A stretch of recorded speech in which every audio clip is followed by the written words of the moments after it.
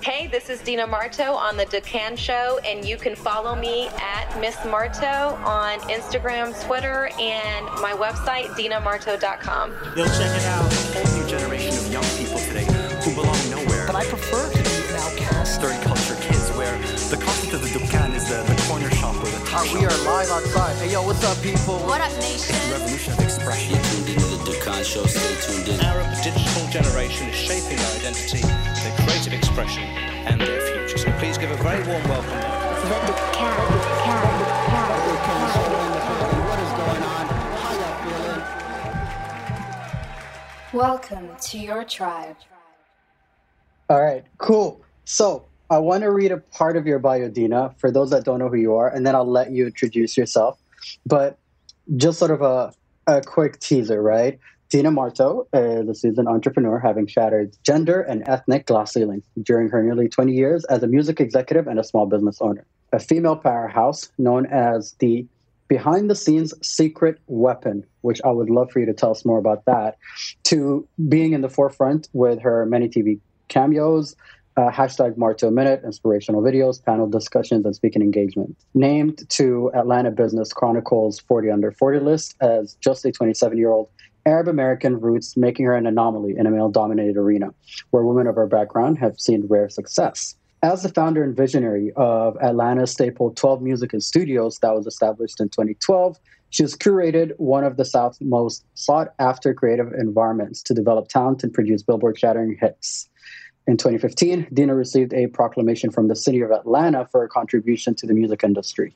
After 7 years of managing and operating, she recently transferred ownership of the recording studio, successfully selling her first business. So congratulations on selling your first business. Congratulations.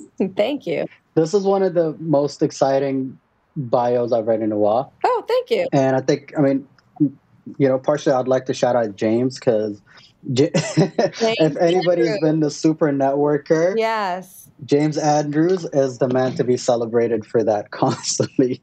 I've been knowing him forever. So I'm happy to introduce this. Yeah, maybe like 20 years or like 18 years or something like that. It's been a long time with James. So, yeah. Oh, wow. Mm-hmm. Y'all met in the music business before he switched and did other things? We did.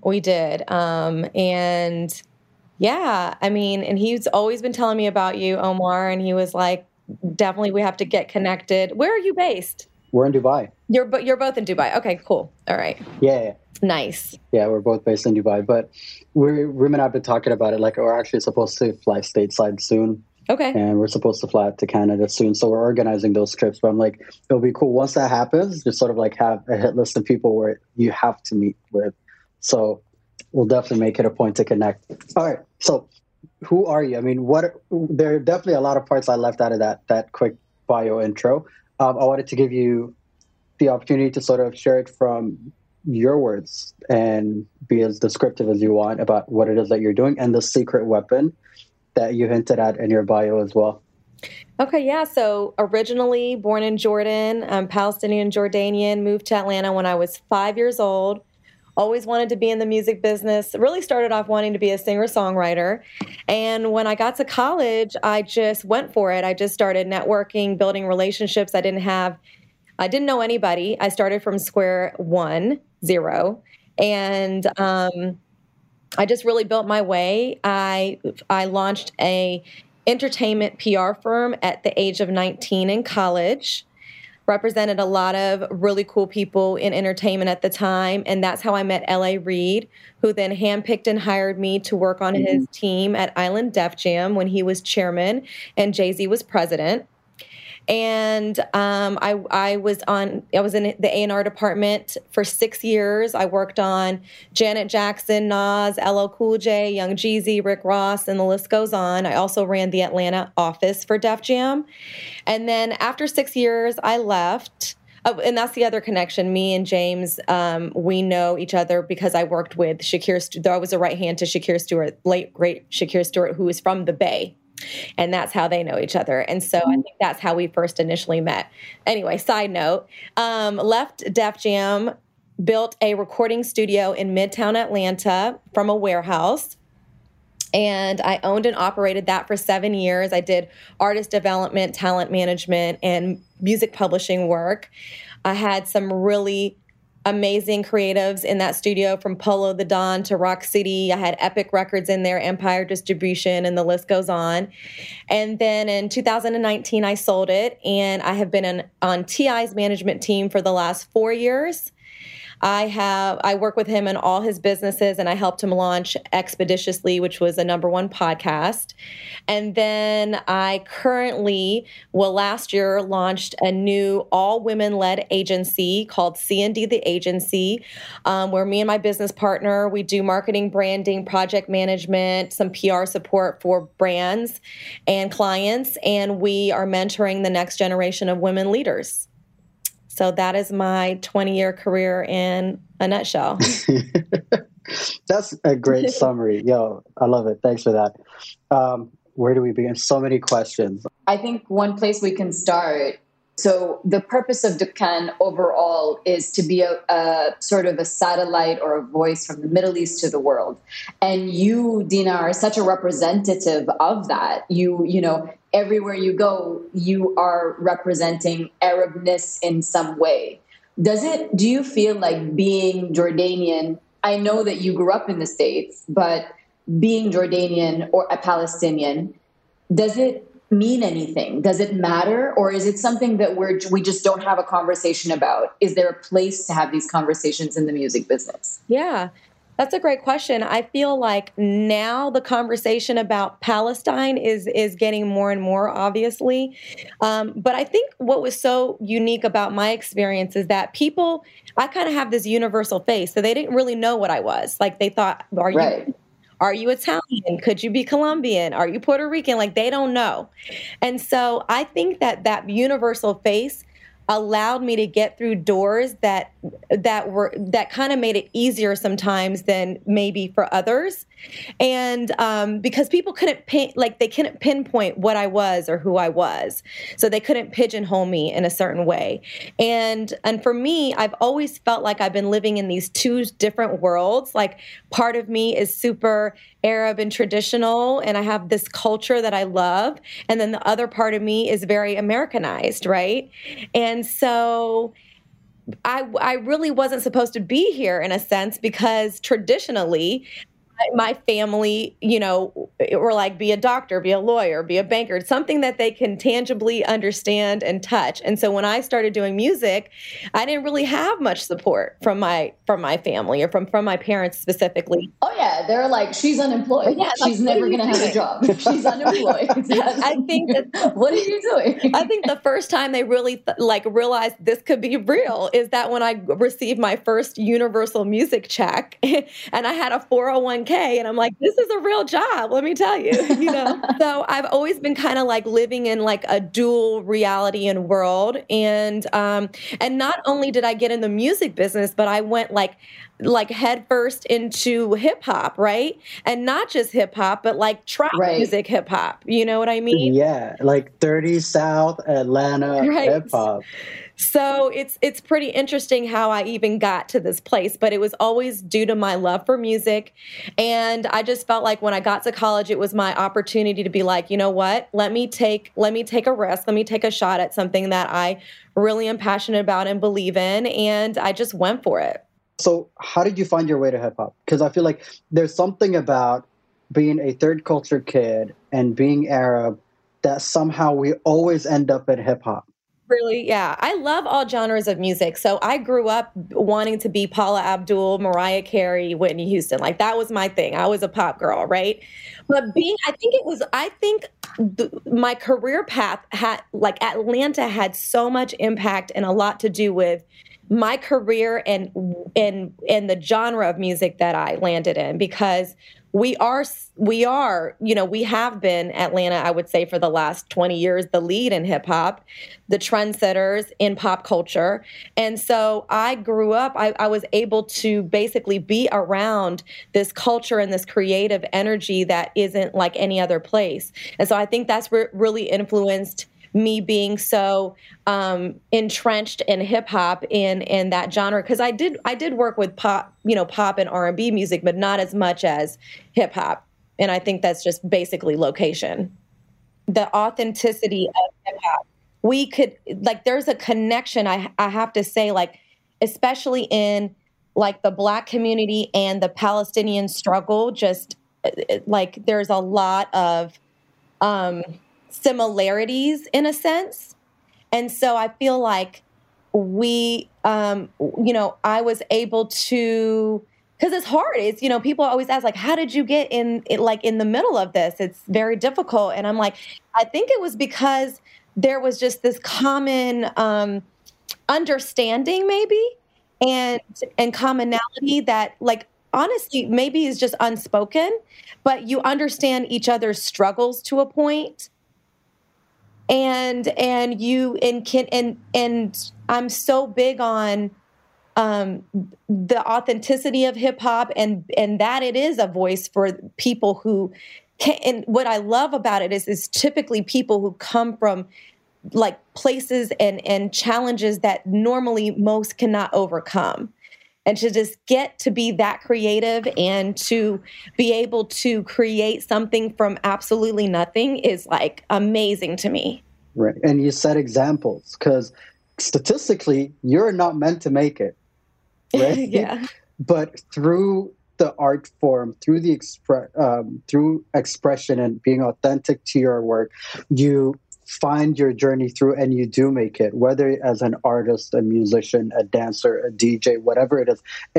It took you out of that environment, right? It gave you wings to be able to propel yourself and fly to other places that were unimaginable. So for us, we see that success story, like growing up in the Middle East, dealing with racial confrontation amongst other Arabs, but then you're the Black one, right? So you stand out because you're the Black odd one out, right? And then you're seeing what's happening on MTV. You see the NBA, you see sports, you see, Black celebrities on TV, and you're like, but why are they coveted? And we're not. So then there starts this inquisition, and that starts to pull you into this world of hip hop. Yeah, and not to mention that, like, music in general is a universal language. It's a feeling, it's a vibe, and so you can pick up on that whether you're understanding. You don't have to know exactly what they're talking about, but you can understand, and you can, and you don't, like, even if you don't understand all the words, like, you can get the emotion behind what it is. Completely. In music, universally, any genre. I know our listeners have a few questions about you're at the, I guess, ground zero, the center. You're at the center of where music sort of gets disseminated into the world, and the accounts that you've worked on or the clients that you've had, you're not just making albums or records or whatever, you're impacting culture. So some people who have never left their street can tell you what streets in Atlanta look like just because of music videos you've shot there, or that they can tell you what the Bronx looks like, even though they've never been there. And so that's a lot of power, I guess. You're in a place of like extreme power when it comes to the music industry.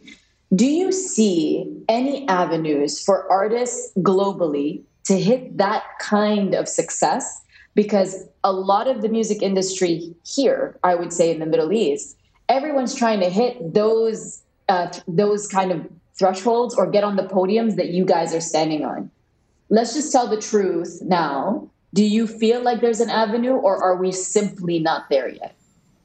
I mean, it's hard to say because I don't know what the structures are in the different countries and how the business setup is.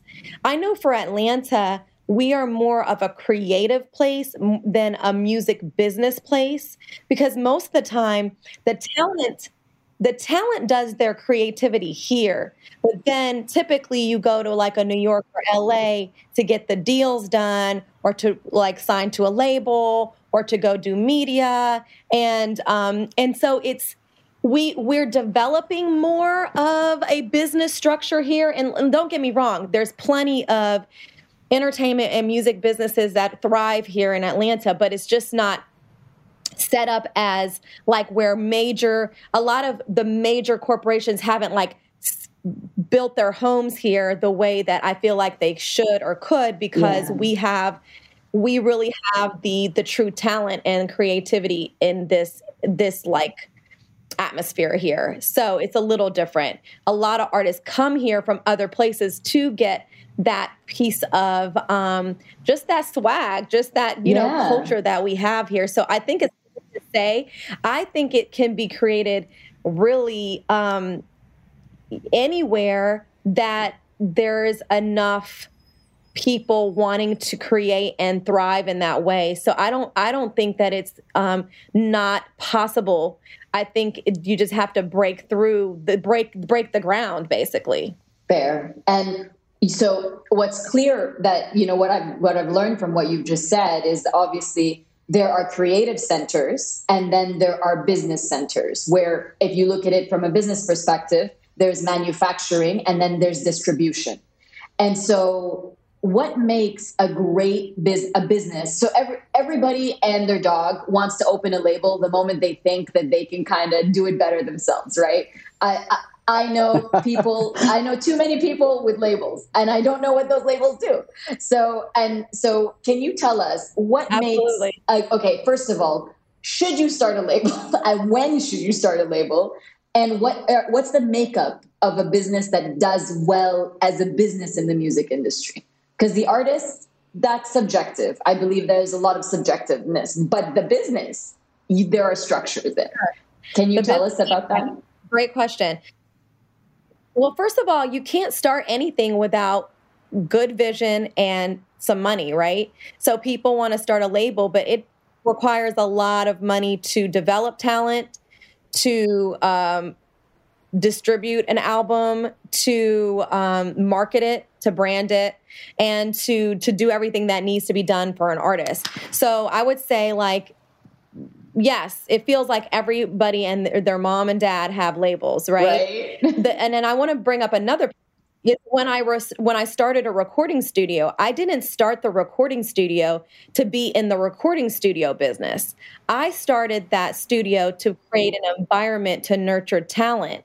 And I was banking on making hit records and developing dope talent that would then bring in the money. Not that I would be, then my business model wasn't making money off booking sessions. Does that make sense? Absolutely. Because I mean, when you open a studio, you imagine I have a resource, which is a studio, and I'm going to book that out. And that's how I'm going to make rent every month.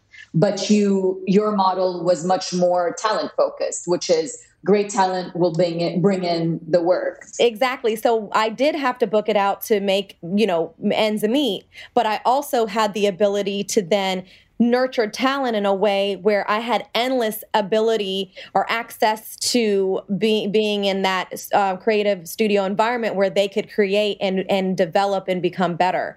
So that was really where the big hits came from, like in the sense of like your business development. And I would say the same thing for labels. Like, first of all, gain some experience in the industry before you just jump out there and start something, right? Yeah, I mean, everybody today can make an album on their computer and put it on SoundCloud. Like, it's so easy now, right? And so that's what makes it oversaturated, because it's like anybody thinks that they can do it. And that's not really the formula. This business is strictly based on relationships. Relationships, business, and talent are what make it. So you kind of have to have all of those working for you to make it work. Great talent without great work ethic doesn't fly either, and you can pour a lot of money into something that's not that great, and that's not going to work either. So it's like having the perfect recipe, because this is the music business. So it's not just based on talent. You have to be business savvy, but you also have to have something that consumers and like fans want to hear. And so there has to, for me, whenever I was signing talent, I always looked for three things. It was what was missing in the current environment, I didn't want to sign people that were like anybody else. I wanted to sign people that were different and brought something different, a void in the market. Number two, their work ethic. And number three, it's like an it factor that you just can't like create yourself. It's like that star quality that I felt like, I wanted real solid talent, like not a one hit wonder type of thing, but a longevity career, a touring artist, an artist that could make money for a very long time. And so that's what I looked for when I was signing talent to my production team, because production company, because I didn't want to call it a label, because it wasn't truly a label, right? It was a production company. You were developing talent. Right. An artist development company. An artist development company, exactly. And but I think it's really interesting that you took that sort of approach, because it did sort of solidify you as somebody that is talent focused, people focused, and I think that that's probably contributed to the success of your career. Speaking of which, where is the music industry going? Like, where do you feel the future of the music industry? Like, well, because the reason I asked the question is because I'm confused by SoundCloud. I'm confused about monetizing things that come from SoundCloud. I love the democracy of it all. I'm confused about what it means for all of us musically. But then there's conversations about NFTs and all of this stuff. What is real? Like right now in the world that you're operating? You're confused about NFTs. Okay, cool. Yes. It's like I'm also confused about cryptocurrency. Like I never got into that because I'm like, I just know what I know. And I know that this is like kind of a little bit beyond me, in a sense. I think with music, there is so oversaturated now. I feel like it's very rare to find like superstar talent anymore the way we used to have it. And it's got to go back to real quality music, real talent, people that can really connect to the audience and perform. And I think those are things that can never go away or get old or get tired. And so hopefully we, because we went from such an extreme of like these powerhouses, they were the gatekeepers and they control what we could and couldn't hear, to the other extreme of anybody and everybody can be a rapper. Anybody and everybody can be a singer. And we're just throwing shit on the internet and let's see what sticks.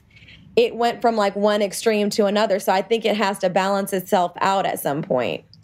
It certainly does. And I think I'm hoping we can, because I feel like the quality of creativity cannot suffer when there's more access. That's paradoxical to me. That doesn't make sense, We should be finding better creative. And the other thing is, and this has been for a while, you don't make money off of the sale of music anymore. You just don't.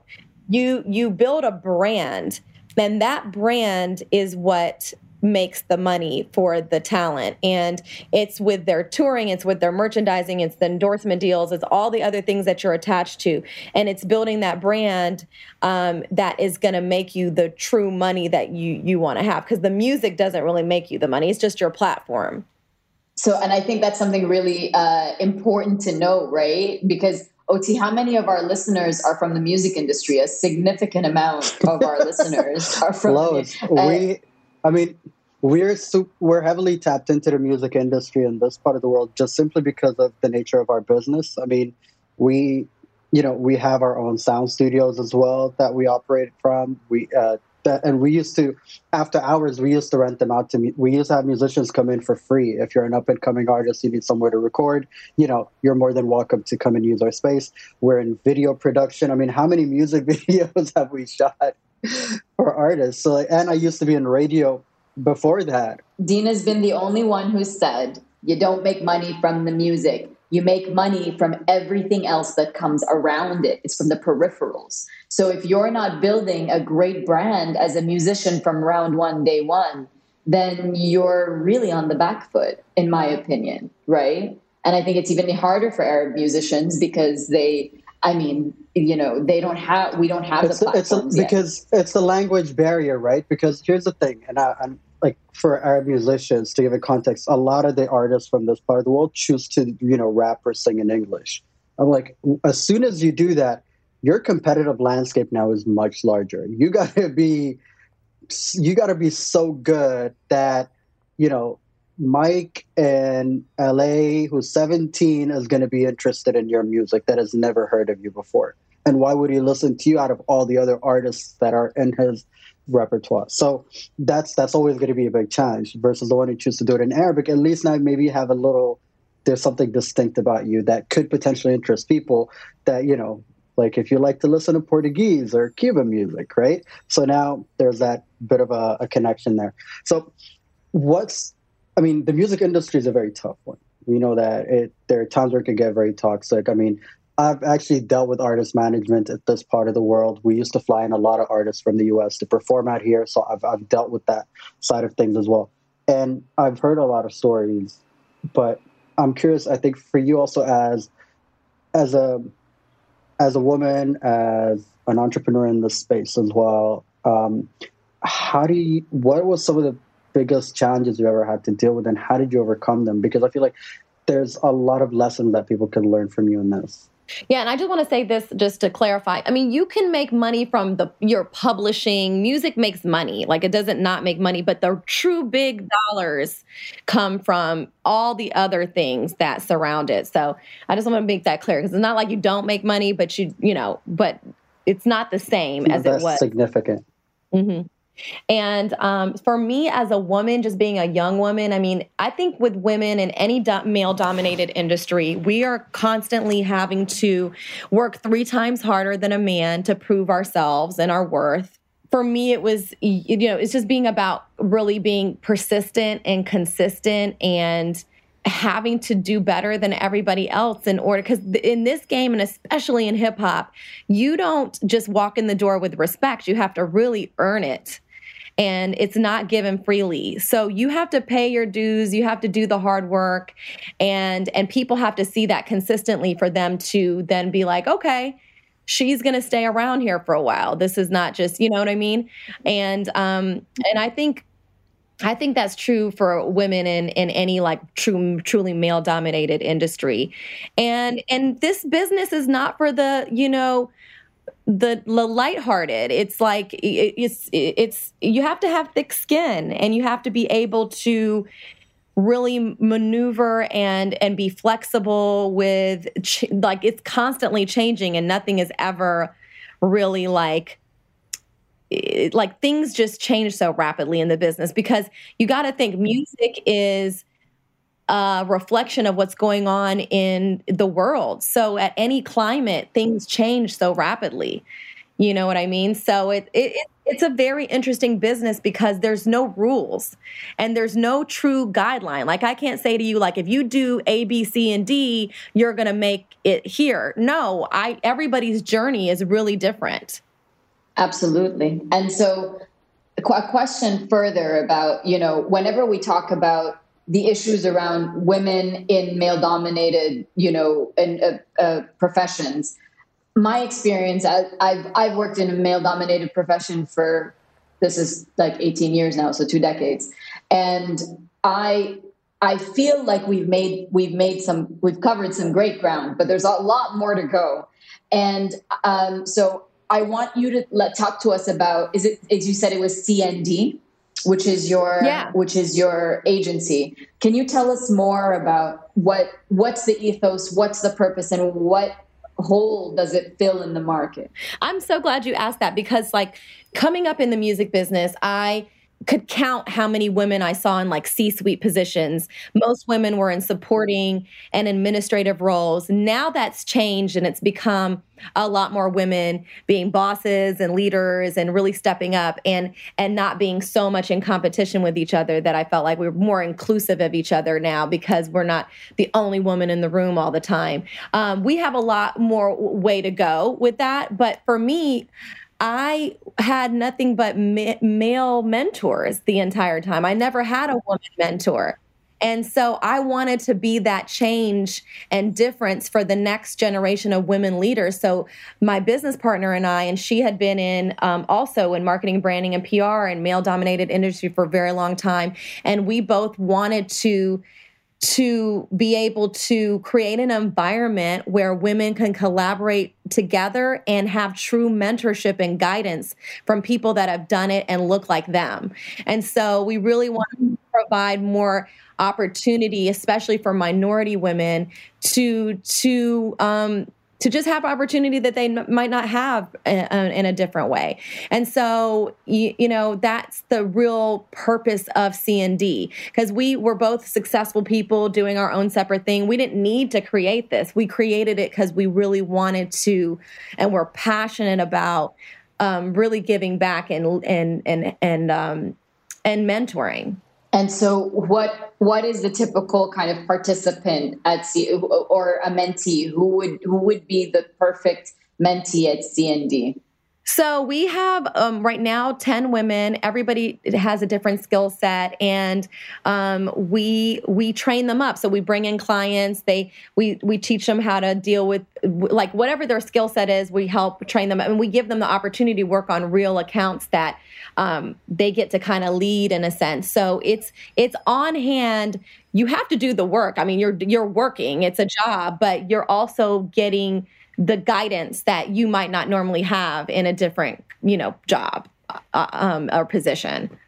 And the perfect woman to work on our team is somebody that is willing to learn, wanting to grow, knows what they want to do and wants to nurture that skill set, and is down to work with the all women team. And what about, and this is something that I'm not sure because I don't know the environment that you work in, but how was it received when you kind of sent out the first release and launched the agency? I'm sure there was a lot of support, but did you receive any sort of, that eyebrow lift, that like, oh great, another woman thing? Like, was there any resistance? We didn't feel it. We got a lot of support, but I would say that sometimes when I think men feel like, you're excluding them. And it's not that we're excluding them. It's just that we're trying to level up the playing field here, right? And let me be clear, our clients, majority are men. We usually work majority with men. So it's not that we're not, this is not some feminist group and like against males. This is just women that want to support women and provide better opportunities. That's it. Great. I think that needs clarity, because that's amazing. I don't know if the word is suspicious, but I've been jaded a bit by the female empowerment sort of movement that doesn't actually empower women. And this has happened a lot with Dukan, where brands try to like get on board with us and we're just tokenized. And I take real issue with that. But I'm so happy that there's not only apprenticeship, mentorship, opportunity, hands-on learning, training, and access to your resources, which is really all you need. If you give a girl that, everything will be fine. You know what I mean? So I think that's really wonderful. And congratulations on launching the agency, on doing so well. I think it's really inspiring. For sure. Do you ever think of expanding out this way, or just more east, I guess, off of where you are right now? Girl, we need you here. Like in this place more than anywhere, your agency needs to exist here. I would love to grow it to the point where we can, have it in different places in the world. But I definitely, in general, I have been longing to work with my people in the Middle East. Like, I want to do something. Me and James talk about it all the time. I'm like, include me, whatever project it is, include me, because I want to do it. Like, I want to be down, and I feel like I have a lot to share, and there's a lot of connection. And so if you guys have anything going on that you feel like I can chime in on and be helpful, or there's some synergy to work together, I'm totally down, because it would bring me a lot of joy to do that. Wonderful. No, without a doubt. James has been saying he was supposed to be flying out here in December. I don't know if that plan is still on. What's he working on? But I think even if he's not coming, you should just hop on a plane. You should just take a vacation, come through. Yeah, and then we could take care of your trip out here. Like that's on us. That's easy. We'll do the Arab hospitality thing. Like we'd be happy to. Yes, and I've been to Dubai. When my sister lived there, I came and visited, Yeah. and I've been to, so I've been, I love it. It's a great place. It's such a great like nightlife too. And I wanted to ask you, Omar, are you still big on Clubhouse a lot? Not as much. Okay. Yeah, It's me been a either. while. Yeah. I think James is the only rising star of Clubhouse Ride or competing with Mark die. Zuckerberg. Competing with Zuckerberg for the top spot. But like it's not that it went quiet. It's just like, okay, it had a flare It changed. and and it's not there anymore. And I think for this part of the world as well, it became a strange place where it's just there's a lot of bickering on it. There was a lot of people bickering. are just arguing about and I was like, I'm a busy man. Like none of this is worth my time anymore. And James would hit me up every now and then, and I was like, you know what, James, if you want me in a session, let me know. I got you. I'm ready. I'm ride or die. You know me. But other than that, it's hard for me to jump in and just listen to these conversations. And sometimes I get dragged into different things here and there. So I'm like, yeah, no, I'm okay. Like, is it still relevant in Atlanta? Like, does it matter? Or is it just you or everybody around you as well? It's kind of like, not so Some much. people are still in, but most people I know were kind of like, especially as soon as it kind of opened up. It was kind of like, the one place that hasn't been closed in this entire pandemic is right here in Atlanta, Georgia. I'll tell you that much. We have been wide open the whole time. So, yeah, I think we closed for like 2 weeks and that was it, Well, I think that's wonderful. It's wonderful for business, you know what I mean? But I hope everybody's safe, keeping safe anyway. But I think that's part of creative spaces is like, you can't shut them down. They just don't. No. They just don't shut down. They don't want to. So, politics aside, that's just the way it is. They'll find their way around politics. Like, no, we need to create. Yeah. So you do you, we'll do us. What has gotten so huge in Atlanta and really in America is hookah. Hookah is like taking over. Yeah. I mean, it's become this, you got to have hookah in every club, every lounge, every restaurant, It's crazy. And the way they do it too. Like I remember That's our contribution. Right? Like I remember I was in LA in 2015, and that was the first time I've experienced like the American version of a hookah lounge. And it's so funny because like even in LA, you'll still find an Egyptian guy that takes care of it for you. Right? And it's so funny because like the clubs in California, they usually close at like 2 a.m., right? And then the after party destination is the hookah lounge. And I think coming from the Middle East, what was shocking is seeing it on the tables. Because like you don't do that here. It's on the floor right next to your seat, right? And I was just shocked. And then they would have like 4 or 5 pipes out of it, so a group of people would share them. And I'm like, I've never seen that. That was all new. That's not cultural. They definitely remixed it. Definitely remixed it. They did. It was just very entertaining to see. But to be honest, the Arab population was huge at that time when I was there. For some reason, like a lot of kids from Saudi were coming to study film. I was noticing a lot of Arabs in the area.